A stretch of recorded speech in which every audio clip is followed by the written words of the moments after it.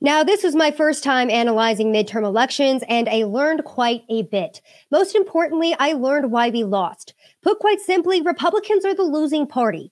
Marjorie Taylor Greene recently said that politics are a blood sport, and to be quite honest, she's right.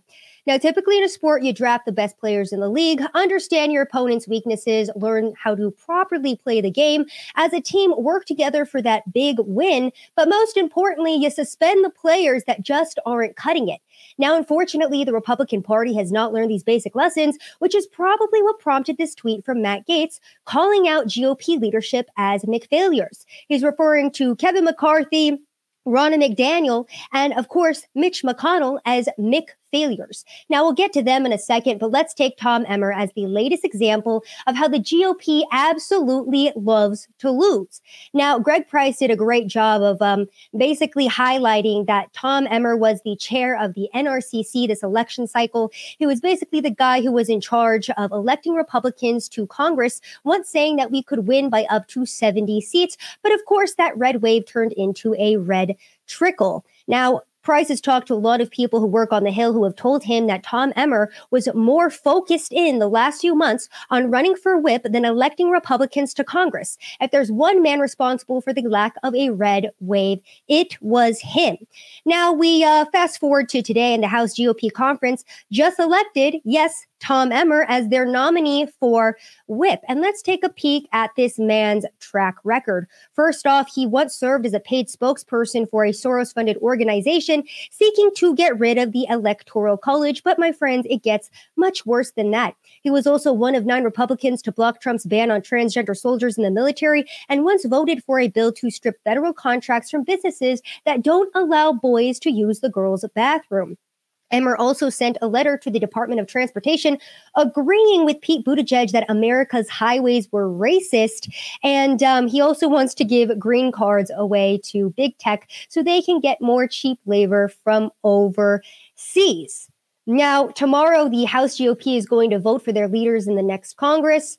Oh, wait, never mind. We're still going. Yes, they're going to be doing that. But basically, what I want to highlight here is, the reality of the Republican Party in 2022. No, it wasn't Donald Trump who was to blame for the absence of the huge red wave that we were promised, but the weak Republican leadership who refuses to put America over their own selfish desires. And with that, welcome back to another episode of Rapid Fire. My name is Savannah Hernandez, your host for this episode. Now, of course, we're going to be talking about midterms, but we're also going to be monitoring in live time Donald Trump's speech because many are speculating that he is set to announce his run for president in 2024 tonight. So we will be keeping our eye on that throughout the show. But of course, before we delve into everything, please remember that this show is sponsored by you. It is funded by you guys, the beautiful subscribers, the beautiful viewers. Thank you all so much for your support. Now, some of the best ways you can support the show is by checking out my Subscribestar. The link is down below. Now, I put a lot of research into each and every single one of these shows. On my Subscribestar, you can find the document to the link of all of the articles, videos, tweets, research links to everything that I put into each individual show. You can find that on Subscribestar for free. You don't have to subscribe there, but check that out. You also get access to direct messaging with me on my Subscribestar, and it's just a good way to support the show. Another way is, of course, by supporting our good friends at oldcountrysoap.com and using code SAV, S-A-V, for 20% off of your order. Now, I am consistently saying that Old Country Soap is some of the best in the game, and I've been reaching out to you guys, too, who have bought the soap and asking your response to it. And I have not gotten one bad response, to somebody who's purchased this product. They absolutely love it. It comes in a sisal fiber soap bag, which is a great way to naturally exfoliate your body. We want to exfoliate the skin, so that way we are absorbing all of the all-natural chemical-free ingredients in each bar of this incredible handmade soap. It's made the Amish way on a farm in South Dakota. We love to support our American businesses, and this one is one of my favorites. So check out oldcountrysoap.com. That's old spelled O-L-D. countrysoap.com and use coupon code SAV, S-A-V, for 20% off of your order. Now, let's go ahead and jump into the midterms. What happened? I'm giving you guys a recap here because I was sick on Friday. And I'm still kind of getting over my sickness. Sorry, my voice sounds weird. So that's why I wasn't able to give you guys this recap last week. So we're going to have a very in-depth show today.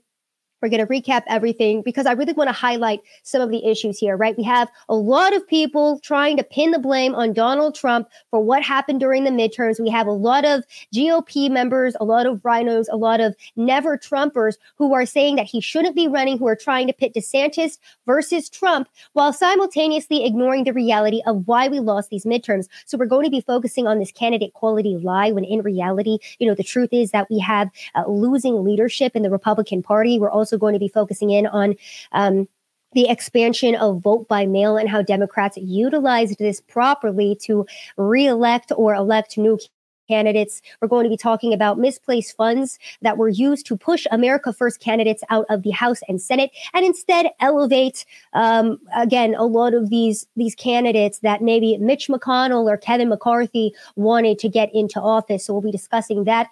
We're also going to be talking about Republican failure to reach out to the youth and how the youth did show up and show out. And that's why we did see a lot of these really inept, stupid, idiotic leaders elected to our House and Senate who were saying all of the right things and campaigning on all of the right issues for the youth. And then again, we're going to be focusing in on how Republicans don't know how to play the game. Like MTG said, politics is the blood sport. We're not playing the game correctly. Now, most recent update in regards to our midterms, Republicans have secured the majority in the House of Representatives. This came out about 2 hours ago. The call was made after Kevin Kiley, Republican, was declared the winner in California's 3rd congressional district. We still have 14 races that remain uncalled, but Republicans are assured of at least 218 seats in the House, which again is that majority, which you need to pass the majority of bills through Congress.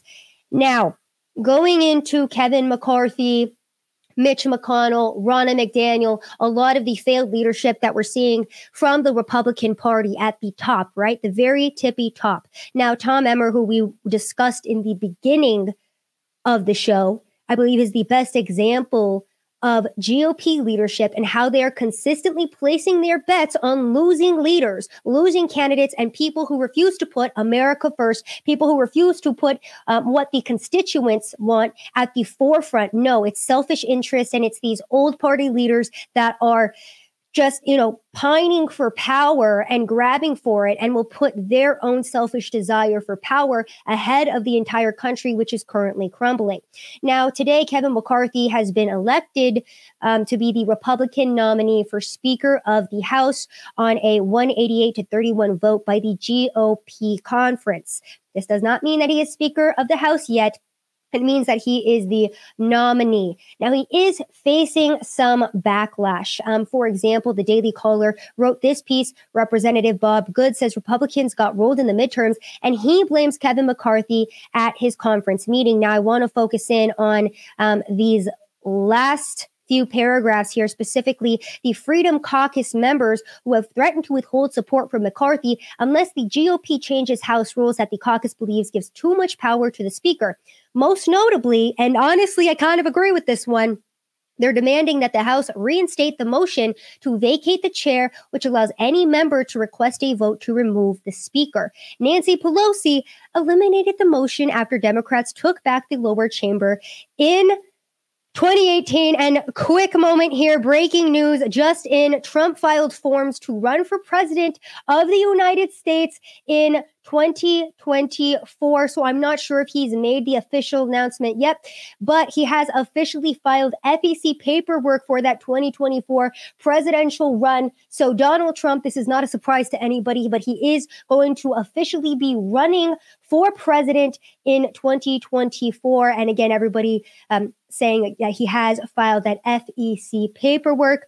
I'm not sure if he's made the actual announcement himself yet, but this is currently breaking on Twitter. And actually, people are putting up pictures of his podium from Mar-a-Lago. I'm sorry, I'm monitoring this on a different computer, or I'd show you guys on screen. But his podium says Trump, and it says 2024 on the bottom there. So very clear indications that he is going to be running. I'll keep you guys updated on that.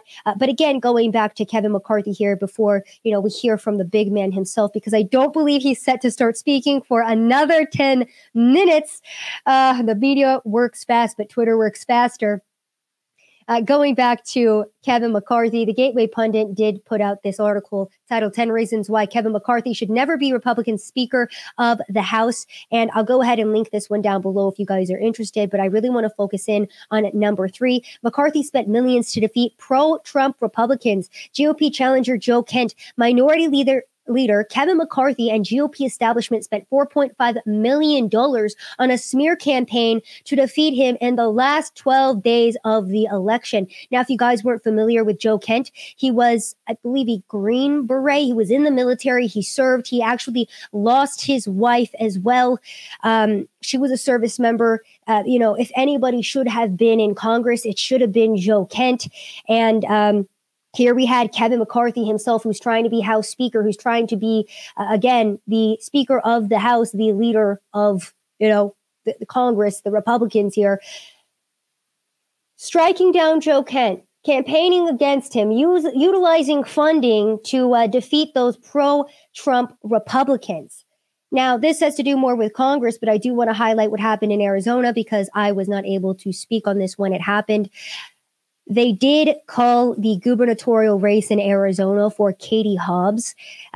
This was a Republican to Democrat flip, and Katie Hobbs apparently has defeated Kari Lake for governor of Arizona.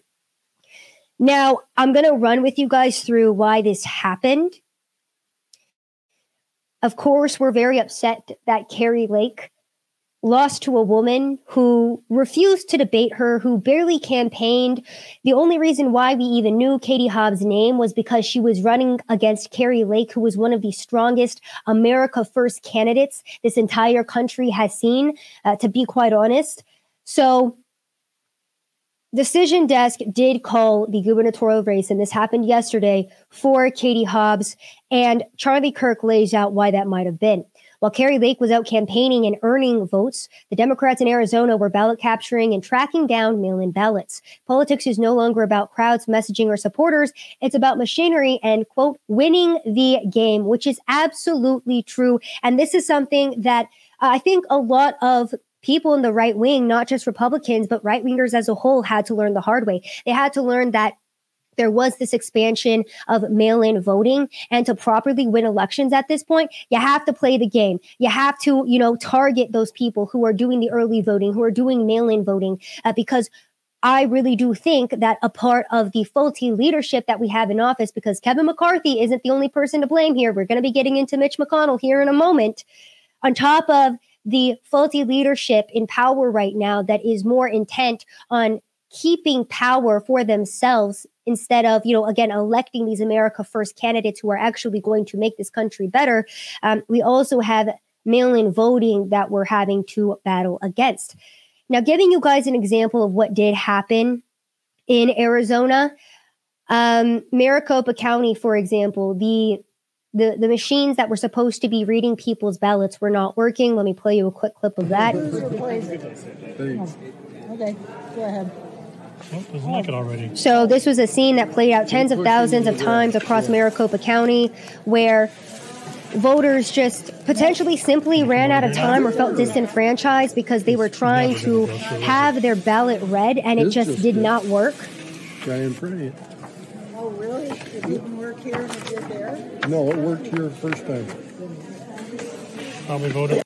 So this was one of the issues that happened in Maricopa County, is that the voting machines just didn't work. Many people were complaining that they had to wait in line 2 to 3 hours. And to be quite honest with you, a lot of voters don't have that time. A lot of voters have better things to do than to wait in line for 3 hours to hope that their vote gets counted, to hope that their ballot gets accepted by one of these machines. Another issue, Maricopa County now says that 70 of their 223 voting locations were affected by printer problems on Tuesday, up from the initial estimate of about 60.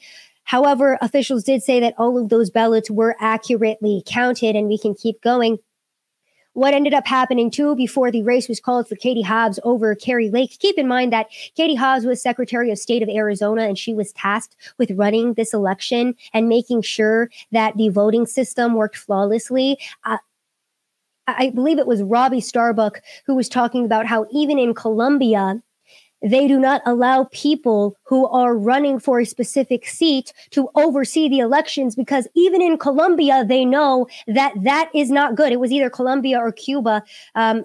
I believe it was Colombia, but basically look into that one. So even in some of the most corrupt countries on earth, they won't even allow this type of thing to happen. But here in the United States, we have third world elections as we slowly descend into a third world country. Before the race was called for Katie Hobbs, Arizona election results were said to be delayed until after the weekend. So we were told, hey, we're not going to know the counts. Sorry, there's nothing that we can do. And then you have the media coming in, MSNBC, saying that Maricopa County's vote counting was some of the best in the country. And I want you guys to understand what this is. Okay, this is the media trying to reinforce that this is how our election system should work. This is the media trying to reinforce this idea that it shouldn't be election day, but it should be election week or maybe even election month, because that's how proper elections are won. Understand how influential the media is. Remember back in 2020, they were saying, don't expect the election results on election night. And then they didn't happen. And now we're seeing the same exact thing happen 2 years later. And there is going to be a large subset of the generation that just voted for the first time, Gen Z, who is looking at the way that our election system works and saying, oh, this is just normal. One of the best examples that I can give for this is the Patriot Act and TSA. I don't remember ever living through a time where you weren't walking through TSA to go through the airport. It has been normal to me throughout my entire life to take off my shoes, to be potentially stopped and frisked by TSA, to have these TSA agents make me throw away my water bottles, throw away my property because, it was the wrong size, for TSA protocol or whatnot. That's always been normal for me throughout my entire life. And until I started doing research into our own government, I didn't realize that this was something that was enacted post 9/11 via the Patriot Act. This is the exact same thing that's going to happen to Gen Z voters who think that election night has always been this way, that it's always been election week, that it's always taken a long time to count votes, that, this is a normal thing. So understand what the media is trying to do when they reinforce this type of rhetoric that Maricopa County has the best counting system in the country. No, absolutely not. And one of the important things that we do need to do as a society is reinforce in this next generation that the way our country is currently being run is not normal. We need to stop normalizing the drug use on the streets, the homelessness, the bad election system that we currently have in place. We need to stop normalizing people with mental illness being leaders of our country as something that's progressive and loving. Joe Biden should not be in a leadership position. Fetterman should not be in a leadership position. It's an absolute joke, and this is not how a decent country should be run. Now, we do have control of the House, but unfortunately, Democrats will keep control of the Senate.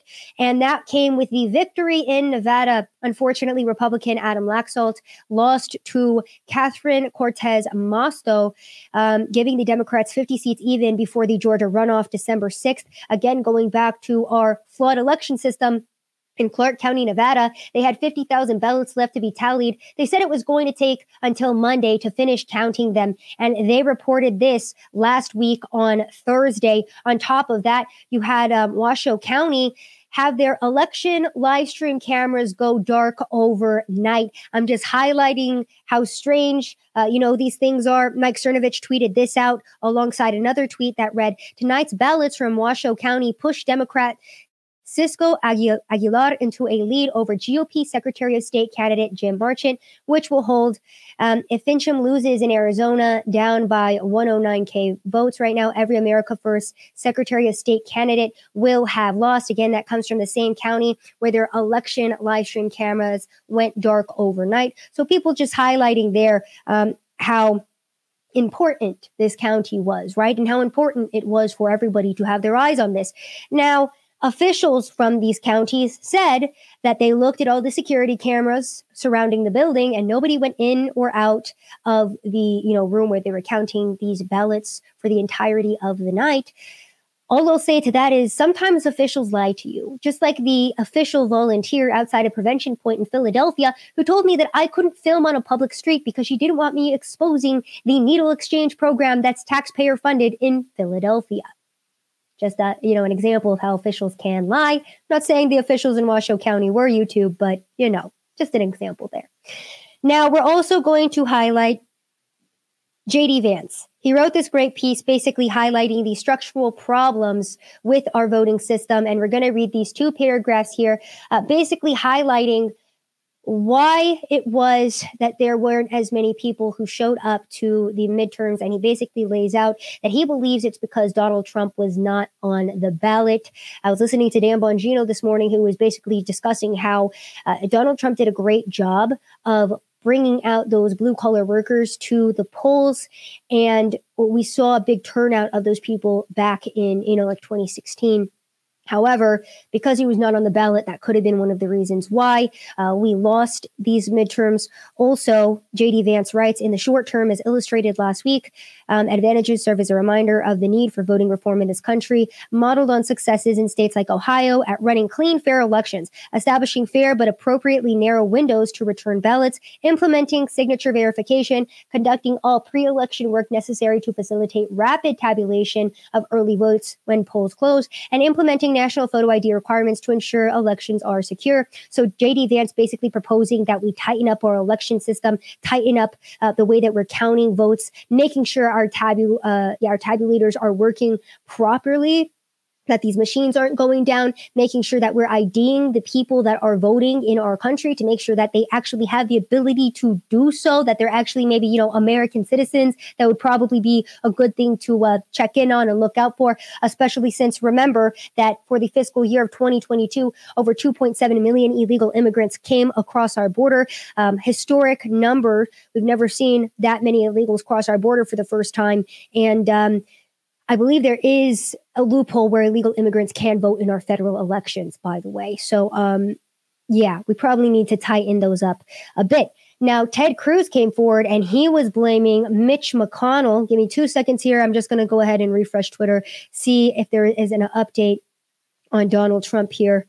I mean, everybody's focused in on those FEC filings. So, I think it's pretty clear to say that he has announced that he's going to be running for president in 2024. Sorry, we are in 2022. So there's that announcement on that one. So back to, again, how we do win 2024, how we can focus in on having a strong Republican Party, because this ain't it right now. Now, Ted Cruz wants to blame Mitch McConnell for the GOP midterm losses. A lot of people diverting blame to Mitch McConnell because he put a lot of funding into Lisa Murkowski's Senate race against, who was she running against? She was running against, I can't remember her name off of the top of my head, but she was basically a Trump-endorsed candidate in Alaska running for Senate. And Mitch McConnell put all of the funding behind Murkowski because he was wanting Murkowski to vote for him for Speaker of the House. So many people very upset that McConnell, instead of, again, backing those America First candidates who had a legitimate chance to really beat out their Democrat opponent, instead pitting Republican against Republican. So a lot of people very upset at Mitch McConnell. McConnell's PAC reportedly yanked $8 million in campaign spending from Arizona after Blake Masters won his primary election, according to Fox News. So another example of how Mitch McConnell was also directly involved in Blake Masters potentially not winning his seat, because Blake Masters was severely out fundraised in Arizona. Now, let's get into another issue, and that is the targeting of the younger generation. Now, Steven Crowder says the left lied to Gen Z for their vote. We need to bring their attention back to the empty promises that were made. Now, I actually have a counter opinion to this, and I don't agree with Steven Crowder because, to be quite honest with you, I don't think that left-wing Gen Z voters care that they were lied to. They know that they were lied to very well, and they don't care. Sorry, my dad's giving me updates right now. He's saying that Donald Trump is walking onto the stage. But like I said, we already gave you guys that big announcement. We already know that Donald Trump's running in 2024. Hopefully he can, take the steering wheel of America and get us back on track, because we are currently crashing and burning while our leader naps.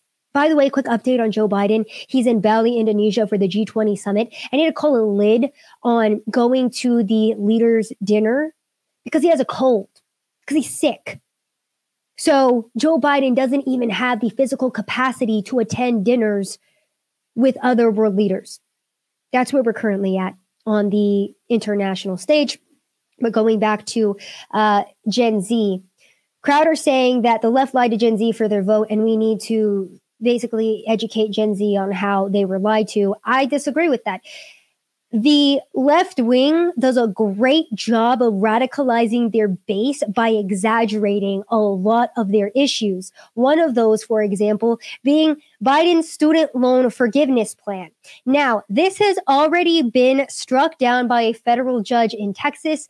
The judge ruled that President Joe Biden's plan to cancel hundreds of billions of dollars in student loan debt was unconstitutional and must be vacated. And I'm very glad that this decision was made, because here is a quick segment from CNBC on what 73% of these students were planning on doing with their student loan forgiveness money. Listen. Money Minute. Recipients of President Biden's student debt forgiveness plan could see their monthly payments drop up to $300 a month in the coming weeks. But get this, 73% say they actually plan to spend that extra cash on travel and dining out. And joining us now is CNBC Text Check co-anchor Deirdre Bosa. So Deirdre, why are people more inclined to spend the money they're saving on non-essentials instead of paying off their bills? I think we may know the answer.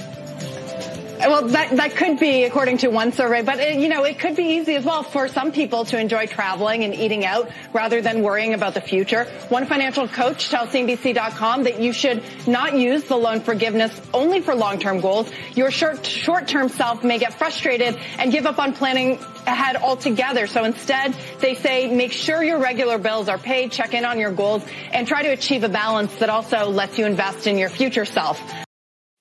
So there you go. That's how 73% of students were planning on spending the money that taxpayers were going to have to foot the bill for.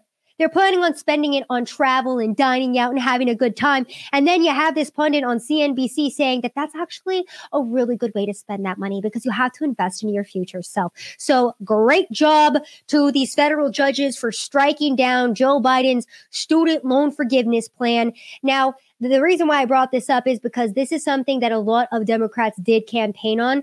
I'm sure that they knew that this was going to be struck down and that it was unconstitutional, but they don't have a problem lying to their base. They don't have a problem telling Gen Z voters what they want to hear to get those votes. Another thing that they campaigned on and fear-mongered about was abortion. And that's why I do think that a lot of these Democrats did win their midterm elections, because they hounded abortion home. This is from CNN Opinion. Here's what got my Gen Z friends to turn out at the polls. Now, this is from a young woman from the University of Missouri in Kansas City, who basically says that abortion is the reason that she came out to vote. And then she goes on to talk about how, where is the portion here? Here we go. So it says, in some ways, Republicans' move to put this measure on the ballot actually did some of us a favor. It helped my peers to connect the dots that voting is actually a way to bring about change, or a way to prevent an unwelcome outcome. Ultimately, 59% of Kansas voted no on a constitutional amendment that would have sharply curtailed abortion access in our state. More than 900,000 voters turned out, the largest primary in Kansas history. So abortion was a very big talking point for Democrats. They went so far, too, as to put out these types of advertisements. Eric Swalwell put this out on October 17th, and I never ended up playing it on my show because I thought it was so ridiculous. But it's essentially an advertisement that shows a woman getting arrested at her home. She's having family dinner. She gets a knock on the door, and then these police show up to say that she's getting arrested for getting an abortion, which is not something that's actually going to happen in this country. But again, Democrats do a very good job of scaring their base into submission.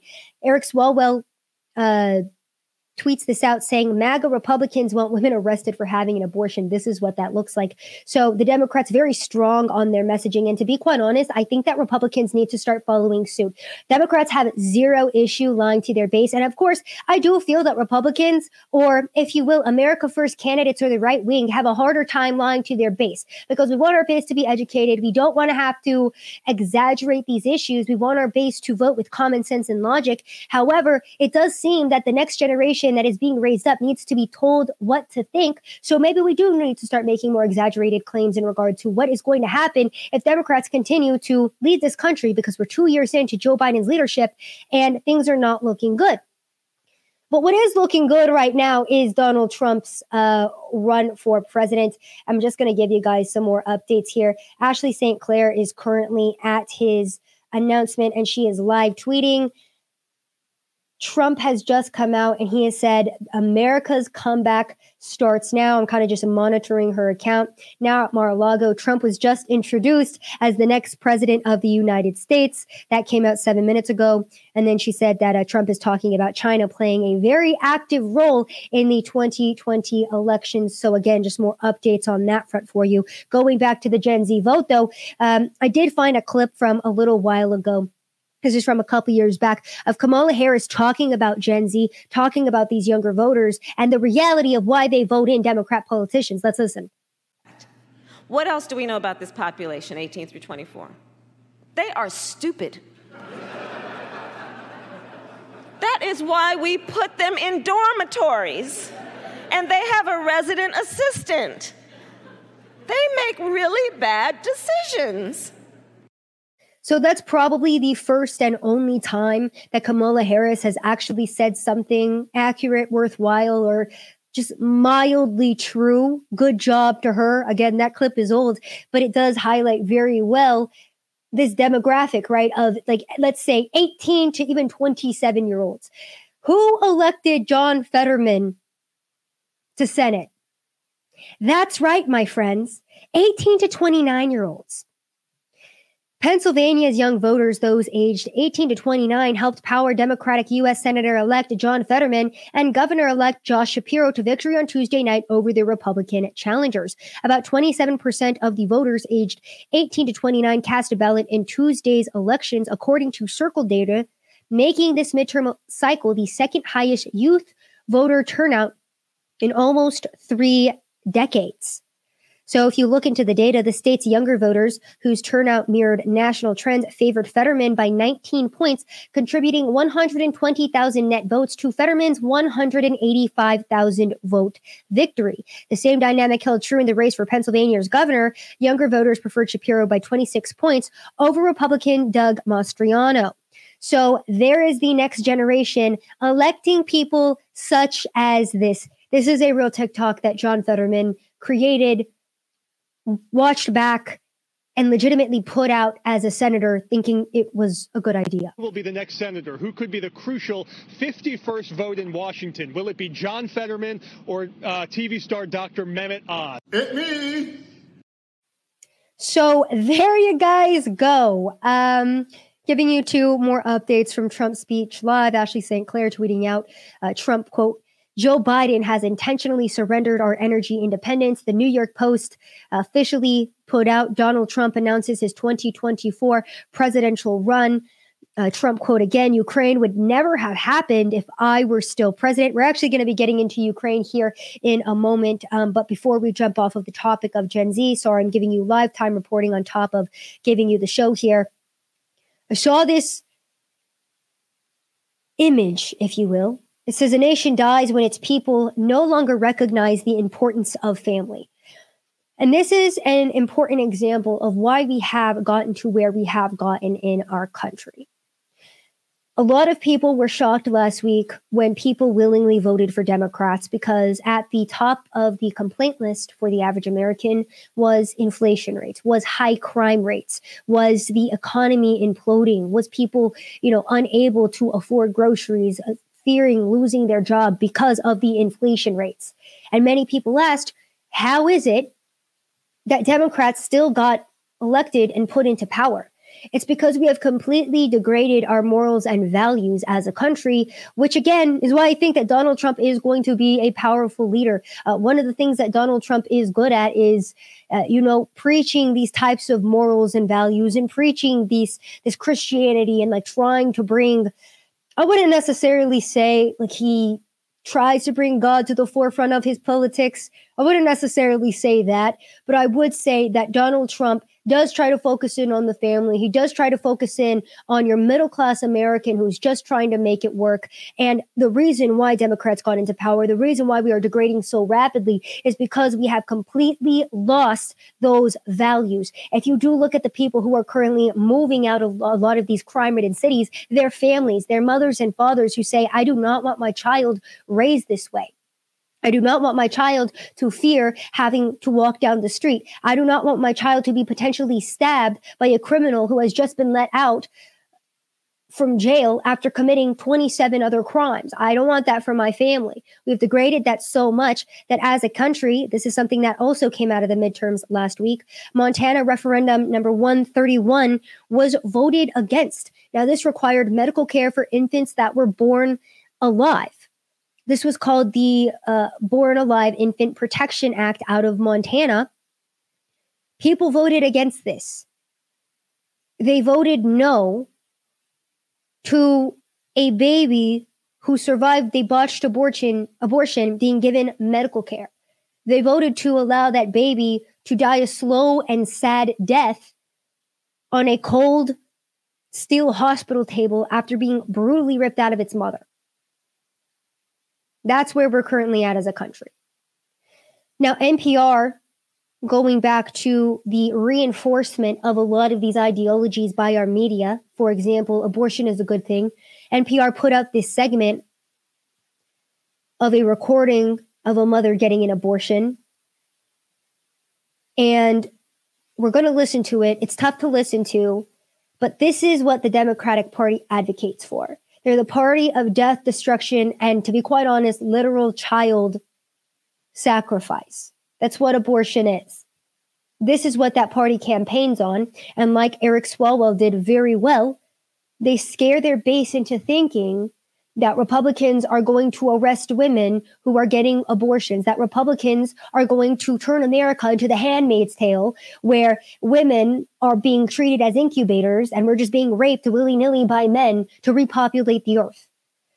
The left-wing, radical progressives, a lot of these people behind the scenes in big tech and in media have done an incredible job of influencing and brainwashing the next generation and targeting this next generation. Listen to this clip from NPR. It's a little bit long, but very worth listening to in its entirety. She's from Michigan. She already has one kid. She's having her abortion at about 11 weeks. Nearly all abortions in Michigan are before 13 weeks. And like many patients at Northland, she said I could record her procedure. We're going to hear some of that now. So I am just going to get you set up on the table, and we're going to do that sedation medicine. Okay. I'm going to pull this out under your legs. Most patients are partially awake during the procedures. They get IV medication for pain and anxiety.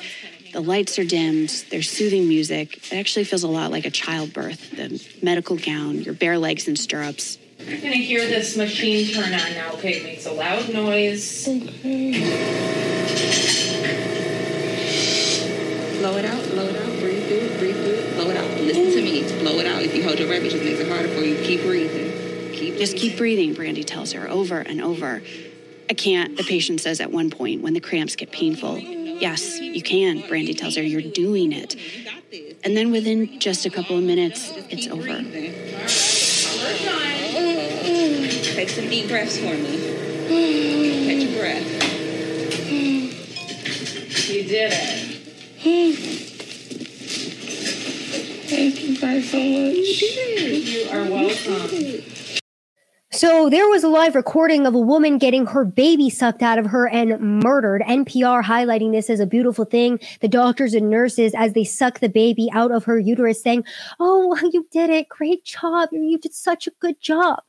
Donald Trump Jr. tweeting out in live time, 2 years ago, we were a great nation, and soon we will be a great nation again. Quote from President Donald Trump. Again, he is currently giving his live speech. And I am reading a couple of your comments from viewers that are listening and saying, "Oh, Sav, did you like Operation Warp Speed and lockdowns?" And again, I've already told you people many times that I don't agree with everything that Donald Trump has done. However, if you listen to the beginning of my show, I've been highlighting and focusing in on Republican infighting and how that is not going to help anyone. The Republican Party right now is void of leadership, it's void of messaging, and it's void of somebody who is willing to stand up and make strong, bold statements. I think that Ron DeSantis could be that person, but to be quite honest with you, pitting Ron DeSantis against Donald Trump, I don't feel like is going to be the winning ticket. I do think that Donald Trump deserves his second term.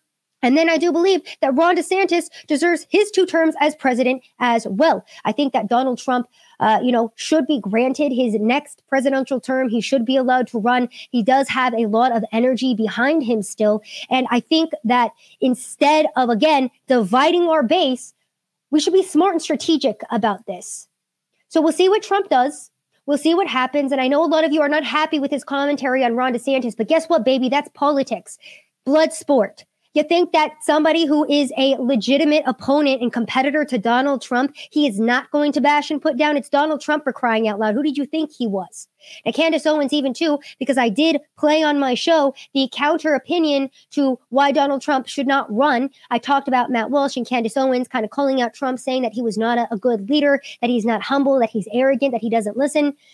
I've taken all of that into consideration. I personally, after doing extensive research over this past couple of days, and again, going back to the divide in Republican leadership and how weak our party is, we'll see if Ron DeSantis announces his run. Because, by the way, guys, of course, I'm going to back Donald Trump for candidate as of now. Ron DeSantis hasn't even announced yet. Do we know that Ron DeSantis maybe even wants to run for president yet? I'm sure he does. Many people speculating that he does. And when that happens, we will see which of the two candidates is better. But as of now, Ron DeSantis focused in on running his state of Florida, doing a great job of that. Ron DeSantis as well has not always had the best track record. We can discuss that too. So those of you in the comment who are saying, oh, Sav, you're an idiot, go ahead and tune out now. Congratulations. I have a countering opinion from this. What I'm seeing right now, again, is weak leadership from the Republican Party. Has Donald Trump done a bad job previously of surrounding himself with weak people? Yes. But I'm hoping that Donald Trump has learned, okay, especially from these midterms too, with all of the people in the GOP who called for him not to run. Hopefully he's a smart man, which I do think that he is. Hopefully he's smart enough to see all of the people who called him out during these midterms, all of the people who, instead of trying to help elect the proper America First candidates to office, instead turned their backs on these candidates and then try to blame Donald Trump for it. My focus isn't in on Donald Trump or Ron DeSantis right now. What I am highlighting is that Trump is announcing his run. He does seem like a very strong candidate right now. Look at our competitors. It's the freaking Democrat Party who miraculously keeps seeming to win elections. And as a party, instead of focusing in on pitting these candidates against one another, I think we need to back the strongest candidate we have, put all of our focus and energy into one person, and then look at how we fix our election system. That's my commentary as of now. That could change because guess what, guys? I'm a human being. And as I educate myself and as I see things come out, my opinions do change. So again, for those of you who are not happy with my rhetoric and commentary as of now, congratulations. I'm giving you guys news in live time. So there you guys go. It has been officially announced. Trump 2024. He plans on making America great again. We will see what happens, and hopefully we can, because again, the loss of values, the loss of morals, and the loss of traditional family in this country have led us to complete and utter destruction. Now, the New York Post put this article out that says sperm counts worldwide have plunged 62% in under 50 years. During the same period, the concentration of sperm among men dropped by more than 51% from 101.2 million to 49 million sperm per millimeter of semen, according to the peer-reviewed study published Tuesday in the journal Human Reproductive Update. Now, I was on Jack Posobiec's show today discussing this issue and the repercussions of having weak men as leaders in our society, which we're talking about right now, but understand where this country will head, where this country is at, and what our future will look like if we continue to push weak men into leadership roles. Again, up to you to decide if you think that Donald Trump is a weak man or a strong man. We all have our own opinions. And one of the things that I've always told all of my viewers is don't listen to every single thing that I say and take it as biblical truth. Come up with your own opinions. Formulate your own thoughts on Donald Trump versus Ron DeSantis. If you disagree with me, good. Let me know in the comments why you prefer Ron DeSantis, why you prefer Trump, who you think the better candidate it is, and tell me why you think that, because I like to learn. I like to expand my horizons there. That's another big issue, in the modern day, is that no one has the ability to talk to one another anymore. It's like, oh, if you don't back Trump, I can't speak to you. Oh, if you like Donald Trump, I can't speak to you. That's why we lose, guys. That's why we're freaking losers. The Democratic Party is great at something, and that's called tribalism. No matter who it is, they put all of their energy, resources, time, all of their ferocity into backing their candidates. We don't do that on the Republican side. And that's why we freaking lose. That's why Republicans are losers, to be quite honest. And to give you another example as well of how the left wing is targeting the next generation and trying to normalize all of this insanity for these people. The National Education Association says educators love their students and know better than anyone what they need to learn to thrive. Here's another example of some big organization here in the United States trying to say that it should be the state raising your child, not parents. Lauren Chen comments, please keep telling parents that you know better how to raise their children. Please keep going. School choice is getting a huge boost nationwide, and I feel like we have you to thank for it. Now, going into our education system and how flawed it is, we have been talking about gender ideology and how destructive that is to the next generation. You know, Steven Crowder said, we need to be telling Gen Z all of the lies that the Democrats told to them as a way to get them elected. Yeah, Gen Z can't even decide which bathroom to use. Gen Z thinks that there's 50 genders. Gen Z thinks it's okay to be racist towards white people because you can't be racist towards a white person. If you're discriminating against somebody for their skin tone, as long as they're white, it's okay. Gen Z is probably the dumbest generation I've ever seen in my life. I'm sorry, it's true. Maybe it's just more out in the open because of social media. But Gen Z is the TikTok generation. And we have read the studies here that talks about how TikTok in China versus TikTok in the United States are two very different things, because TikTok in the United States, keep in mind, this is a Chinese-owned app. They're pushing all of this dumbed-down, stupid content onto this next generation that is then voting people like John Fetterman into a Senate seat, into leadership roles, and further degrading our country. Now, going into our education system, the New York Times put this story out, such a whopper. A 10-year-old boy walked into the nurse's office of his school in Highland, New York, and asked for Vaseline. He wanted to rub it onto his new tattoo, which he got with his mother's permission. The nurse called the police. The boy's mother was arrested. Now, let me see if I can click into this article. It's from the New York Times, so it might not let me. That's what I thought. But it basically says in this article that the reason why the police were called is because this 10-year-old kid did not have the mental development to decide on whether or not he should get a tattoo, which is permanent, right? Now, this comes from New York. Yes, the same New York where from Spectrum News in New York says trans kids' treatments can now start younger, new guidelines say. A leading transgender health associate has lowered its recommended minimum age for starting gender transition treatment, including sex hormones and surgeries. Now, the World Professional Association for Transgender Health said hormones could be started at age 14, 2 years earlier than the group's previous advice. Some surgeries done at 15 or 17, a year or so earlier than previous guidance. The group acknowledged potential risk, but said it is unethical and harmful to withhold early treatment. So that's New York for you. Yeah, allow your 10-year-old child to get a tattoo. Police are called, straight to jail. No more kid for you. That's actually not what happened. I'm exaggerating that. But, if your kid gets a tattoo, that's reasoning to call the police. But if your kid wants to cut off their body parts because they have gender confusion via our education system, that's okay. From New York as well. Bill to protect access to gender-affirming care being considered by state legislature. Elected officials in New York are weighing new legislation in the state Senate that would seek to make the state a safe haven for transgender youth by protecting access to gender-affirming care. The bill basically ensuring that children could not be taken from the custody of their parents who allowed their children to pursue gender-affirming care. So this is something that we've consistently seen. On top of that, we had a trans man winning the New Hampshire beauty contest. And the saddest part about this clip, too, is that you have 3 beautiful white women behind him all clapping and cheering because they've been conditioned to think that this is normal in society and that this is a beautiful, progressive thing. That when you have an obese potato in a red dress that doesn't even look remotely close to a woman, when you have a man running in your beauty pageant contest, whatever, and it wins, he wins. It's a beautiful thing that needs to be applauded. No, this is disgusting, to be quite honest with you. And it's very sad to see an entire generation that is now voting, by the way, applaud this type of thing. That just goes to show you how brainwashed they are. Again, going further into where we're at as a country, because not only are we a laughing stock internationally because our president can't even attend a leadership dinner with world leaders because he's too tired and sick and old and dementia-ridden. The United States is now no longer just putting the red stripes on the crest of the USA soccer team emblem. It's now going to be redesigned with a crest with rainbow colors ahead of the World Cup in Qatar.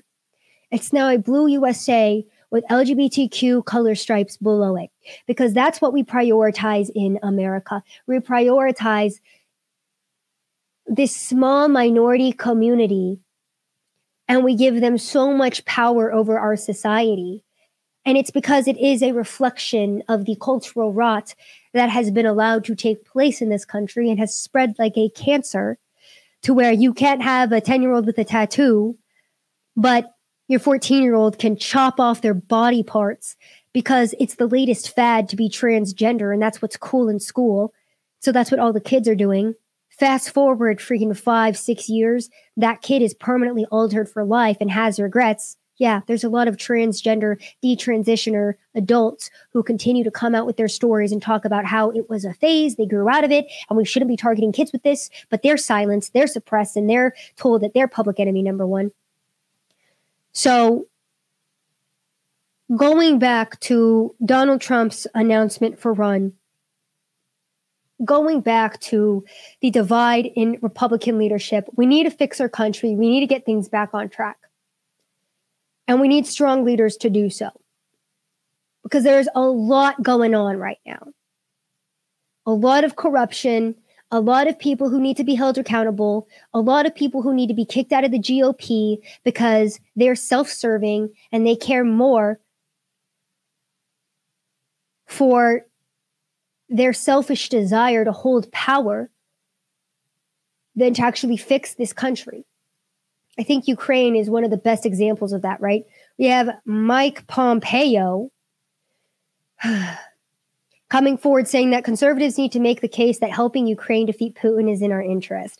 It will strengthen our national security, deter a foe, and lower costs for Americans. Now, when I first saw this tweet, I thought it was immediately an absolute joke, because conservatives don't need to make the case that helping Ukraine defeat Putin is in our interest, because it's not. You know what's in our interest? Securing our own border, securing our own country, funding our own country, strengthening our own national security. It's absolutely hilarious to me that we view Russia as more of a threat than all of the illegal immigrants that are pouring through our border every single day, voting in our elections, changing our demographic, and also a part of the implosion of our entire country. We need to be deterring the foe that is MS-13, that is China, who is sending fentanyl across our border. I was watching a documentary last night. This Canadian drug dealer was talking about how easy it is to get fentanyl on the dark web from China. You buy it for $100. You pay the $50 express fee, and you have fentanyl show up at your door the next day from China. I want to venture to say that that's most likely a direct result of our, lax border policies here in the United States. Canada, completely different, but we have seen a huge surge in fentanyl crossing our own border. A lot of this coming in from China. What about our national security there? What about the foe of China that is slowly overtaking our country? What about lowering costs for Americans by not sending another 400 million or another billions and billions, hundreds of billions of dollars to Ukraine? This came out last week. U.S. sends another 400 million in weapons to Ukraine. And then this one came out today. Biden requests $9.25 billion for COVID and almost $40 billion for Ukraine from Congress. So, okay, Mike Pompeo, if you want to worry about saving money and lowering costs for Americans, maybe we should stop sending all of our hard-earned taxpayer dollars to Ukraine, which, by the way, was partnered with a top Democrat donor, crypto company FTX, as Joe Biden funded that war effort. If you guys haven't heard of FTX, this has been just a doozy of a story here. Now, this is a multi-billion-dollar cryptocurrency company that basically stole billions of dollars from its investors and reallocated the funds to Democrats' pockets, to Ukraine, right? So they sent the money to Ukraine. They were partnered with Ukraine. And I'm sure that a lot of that money that maybe potentially got sent to Ukraine ended up back in the pockets of the Democrats who were pushing more funding for Ukraine. Isn't that funny how that works? The multi-billion-dollar cryptocurrency company FTX, run by CEO Sam Bankman-Fried, the second biggest Democrat donor right after George Soros, collapsed last week as details emerged regarding their financial practices, which led to a run by customers on FTX. FTX did not have the funds to pay out. It was also revealed that FTX had partnered with Ukraine to process donations to their war efforts within days of Joe Biden pledging billions of American taxpayer dollars to the country. Ukraine partnered with FTX as the Biden administration funneled funds to the invaded nation, and FTX then made massive donations to Democrats in the United States. Wow. Isn't that kind of funny how that works? Nancy Pelosi wears a America-Ukraine lapel flag pin, and then her very own party gets funded by FTX, the second biggest donor to the Democratic Party, with the billions potentially that we are sending to Ukraine. Super funny how that all works out. Now, this clip came out as well. This was from Bloomberg. There's a Bloomberg forum on economy, just to give you guys more insight into FTX, which was donating to Democrats, which was working with Ukraine. This is the reality of FTX. This is the reality of how Democrats are using Ukraine as a money laundering front. We know that this country has been corrupt. We know that it's been used for money laundering many times before. We know that Biden has, ties to Hunter Biden, his son, who worked for Burisma in Ukraine. We know that there was a lot of corruption that was coming out of that country. And remember, too, that Kevin McCarthy, because I read this article regarding Ukraine in our last show, he was basically saying, like, oh, yeah, we need to watch where the funds to Ukraine are going. I would love a Speaker of the House who says no more funding to Ukraine. It's done. They need to have peace talks. They need to work it out. We need to stop funding this proxy war. We need to stop wasting American taxpayer dollars. Look at FTX, how Democrats were just laundering money via Ukraine. Yeah, we're done with Ukraine. Enough. Secure our own border. Secure our own infrastructure. Stop putting the interests of foreign countries above our own. That's who I would love to see as Speaker of the House, but one can wish. Here is FTX and the reality of this Democrat money laundering scheme. That all of us are worried about. On the balance sheet of FTX is a line called Trump lose. And Sam was the second biggest donor to Democratic candidates. I'm going to leave it to everybody else to draw their own conclusions about what you're saying here. Right? Those are really, really ugly facts when you see a fraud of this magnitude having played out, and you find no regulators were there to prevent it.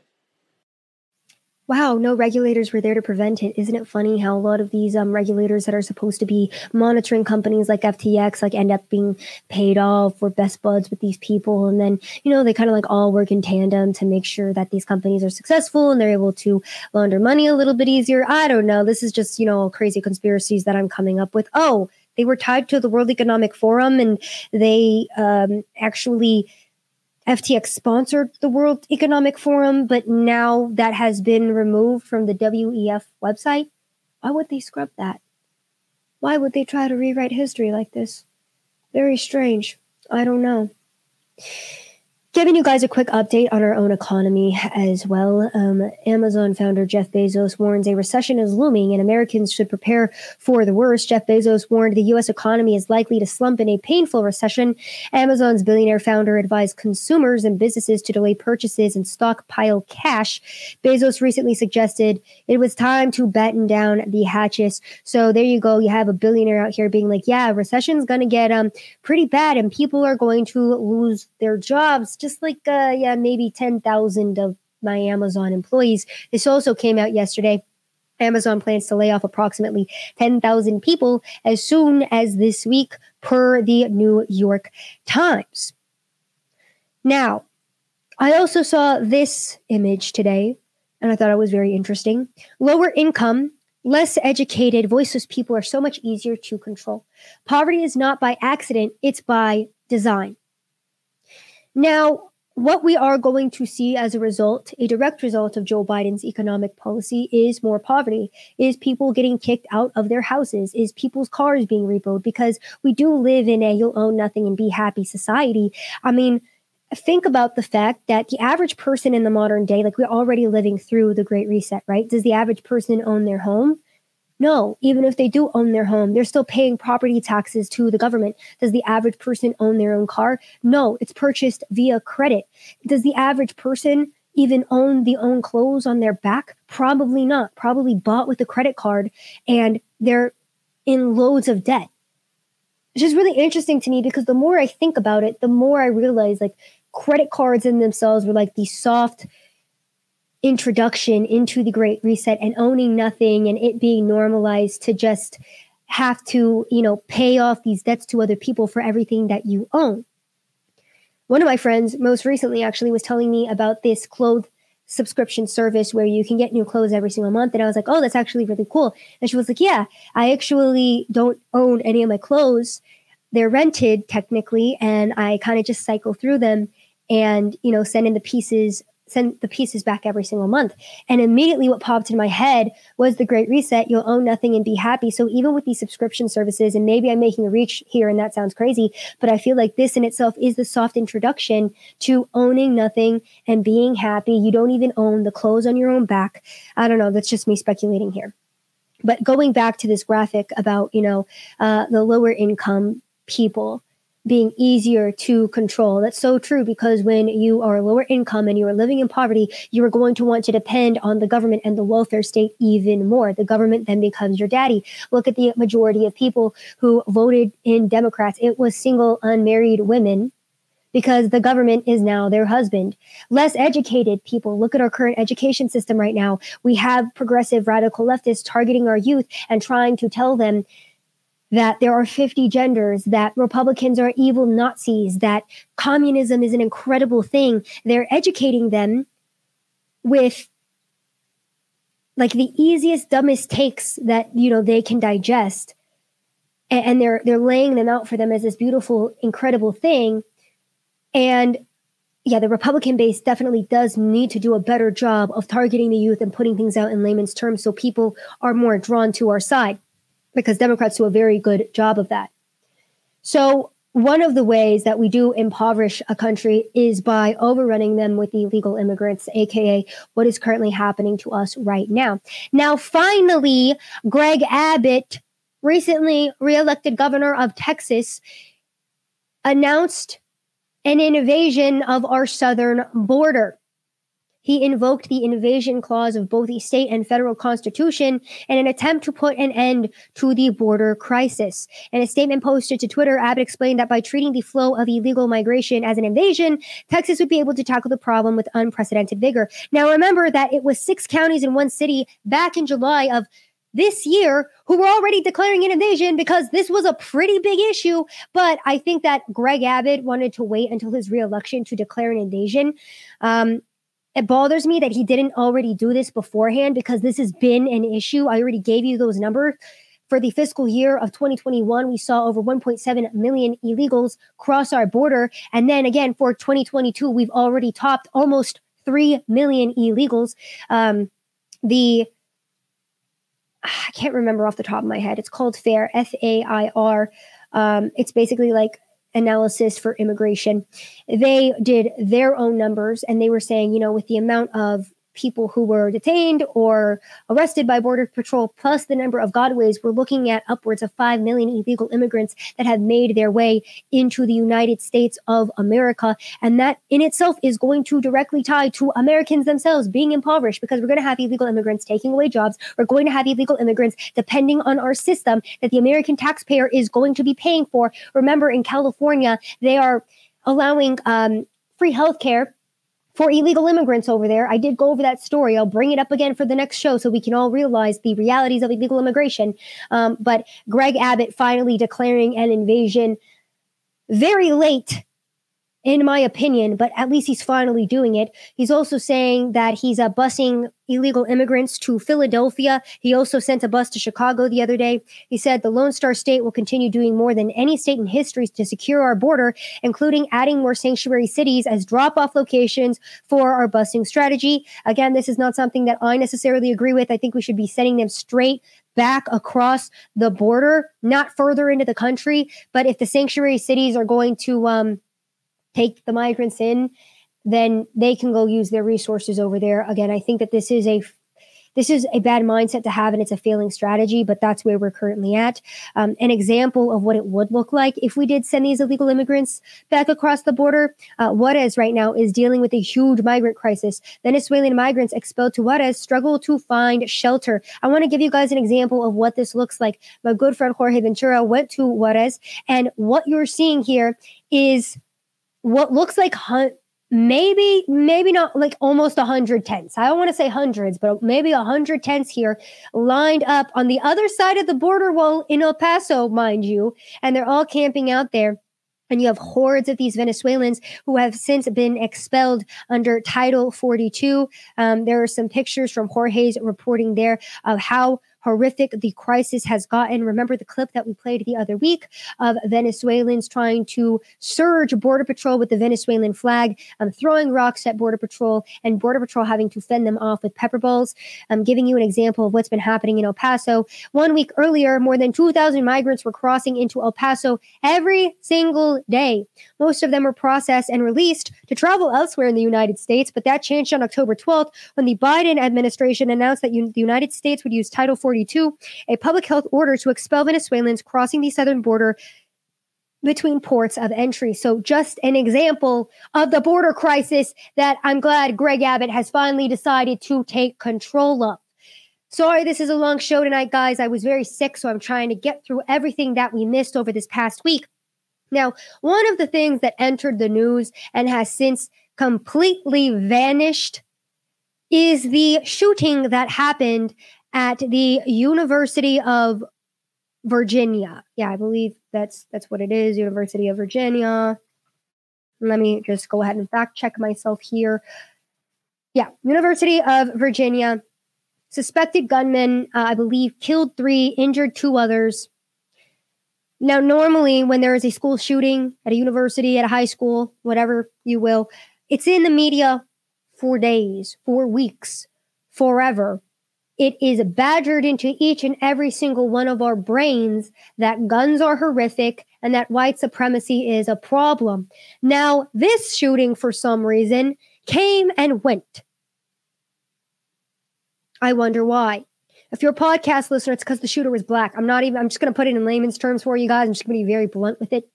Every single time there's a black mass shooter or, black on white crime, the media doesn't give a damn about it, and it goes away pretty much immediately. This is genuinely my stress soap at this point.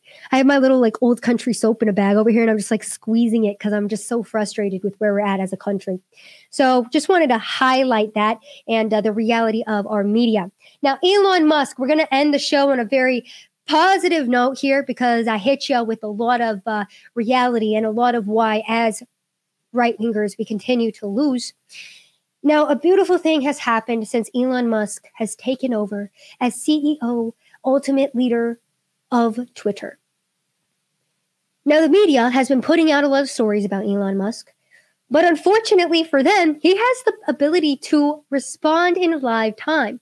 Now, I've been monitoring this, and it's been very interesting to me to see how easily the media has been able to lie to us about people, situations. I mean, we've known about this, but with the ability of Elon Musk to respond in live time, he's able to shut down these fake news stories instantly, and it's beautiful to see. For example, Reuters put this out on November 11th. Exclusive, Tesla is considering exporting China-made electric cars to the U.S., a reversal that would reflect the automaker's deepening cost advantage at its Shanghai plant and slower demand from Chinese consumers. And then Elon Musk just comments, false. No, that's not true. It's false. It gets almost 250,000 likes to Reuters' 30,000 likes on Twitter. This is a game changer. The ability for people to, in a live time like Elon Musk, put the media in their place and call out fake news stories, and it gets so much better. So word around is that Elon Musk has ordered his Ireland workforce back to Dublin by Monday or else. There's literally not enough housing in Dublin for them to do so. And then it's this screenshot of a story of this person in Dublin saying that they're currently employed by a contracted company working for Twitter, but there's a housing crisis over there, and they can't.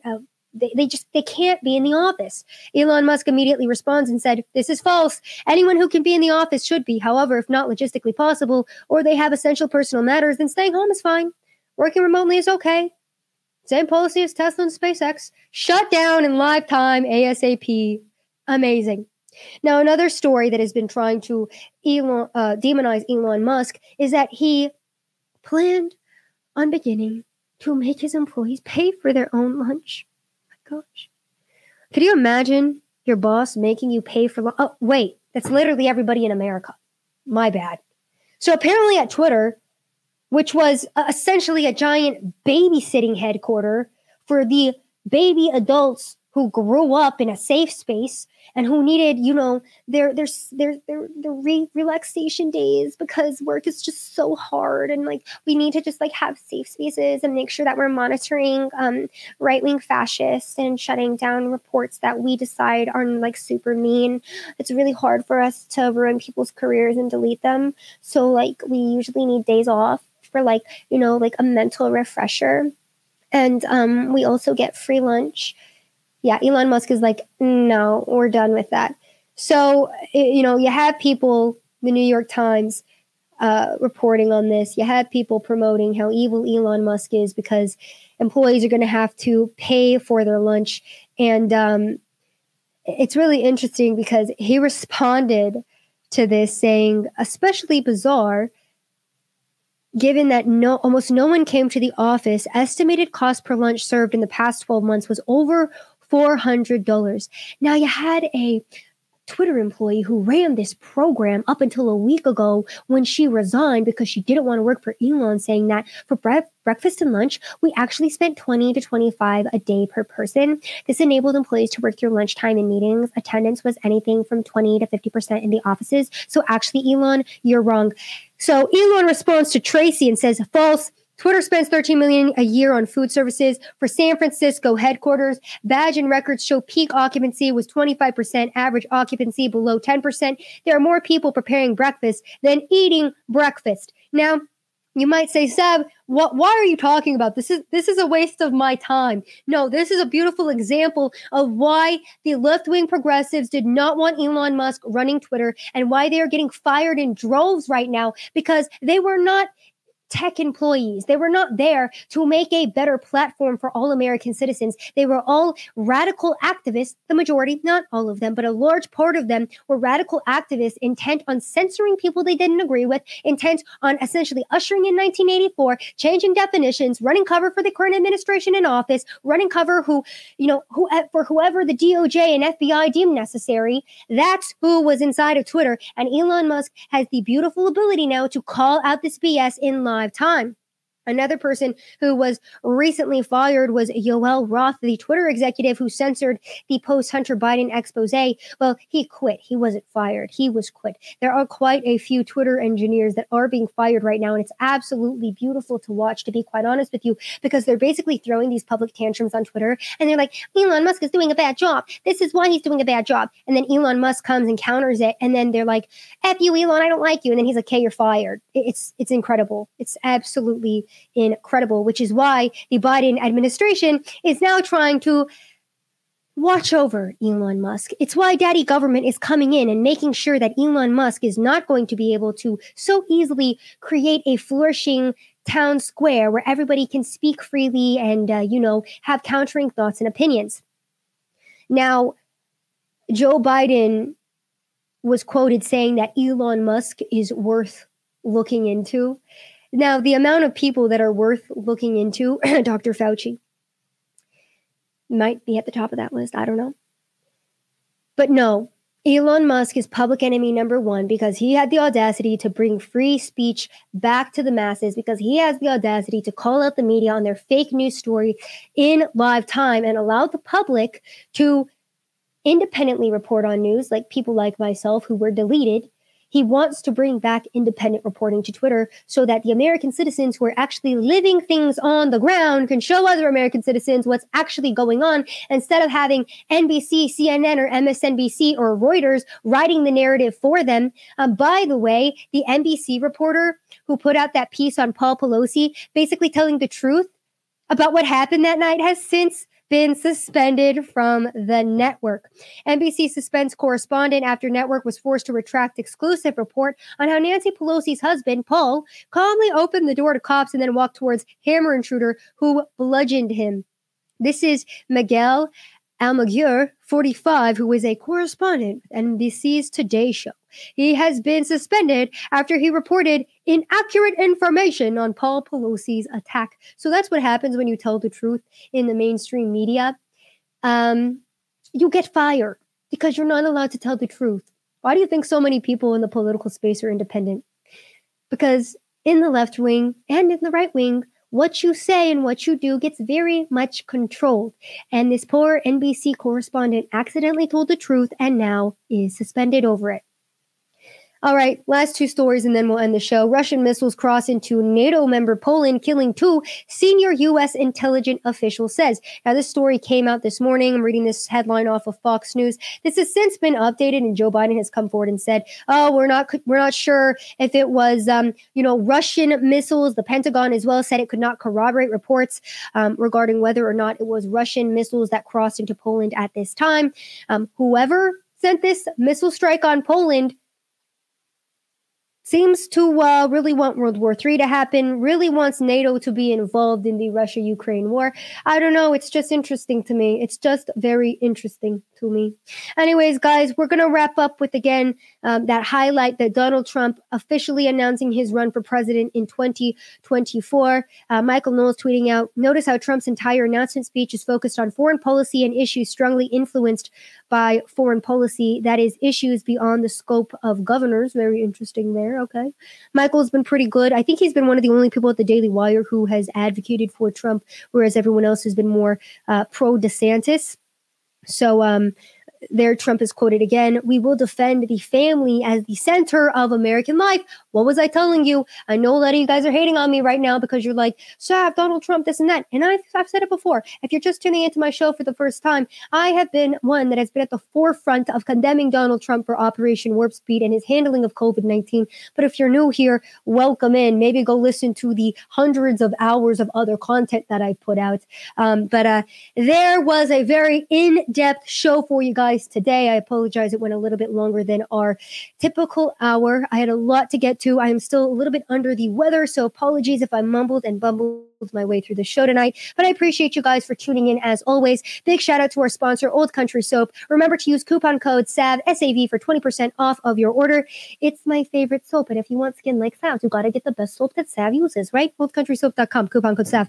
Also, go check out my website, savsaysofficial.com, for all of my reporting. I put all of my articles on there, so if you ever want to see what I've been up to, my censored videos, my articles, like basically everything that I've ever done are on my website. Go check it out. Also, leave a 5-star review on Apple Podcasts. If you do like to listen to the show, maybe you don't want to, come back on YouTube, or maybe you're going to come back on YouTube and you have saying, I'll just watch Sav's show tomorrow, and then the entire show is completely gone. You can always listen on Apple Podcasts, Spotify, Google Play. If you do listen on Apple Pod, go leave me a 5-star review. I do read every single review. If you like the show, leave 5 stars. If you hate it, maybe leave me 1. I like all criticism. I like all commentary regarding what I need to do better, what I need to do worse. I don't know. Anyways, guys, thank you so much for tuning in to another episode of Rapid Fire. My name is Savannah Hernandez. I was on Jack Posobiec's show, Human Events Daily, today, talking about the Great Reset, talking about the border crisis here in Texas. Go check that out. I was also shooting a man on the street. That will be dropping tomorrow. And then I did this show for you guys tonight, and as soon as I log off here, I'm going to go hit the gym. So you guys better be doing the same thing. Make sure you're lifting your weights. Make sure you're slunking those raw eggs. Make sure you're taking your beef liver supplements. I swear by these things. Make sure you're nourishing your body, mind, and spirit, because the only way we take America back is by getting those sperm counts up, boys. So chop, get to it. Take care of your body. Go lift some heavy weights and go start a family. All right, guys. Love you to death. I'll see you guys next time.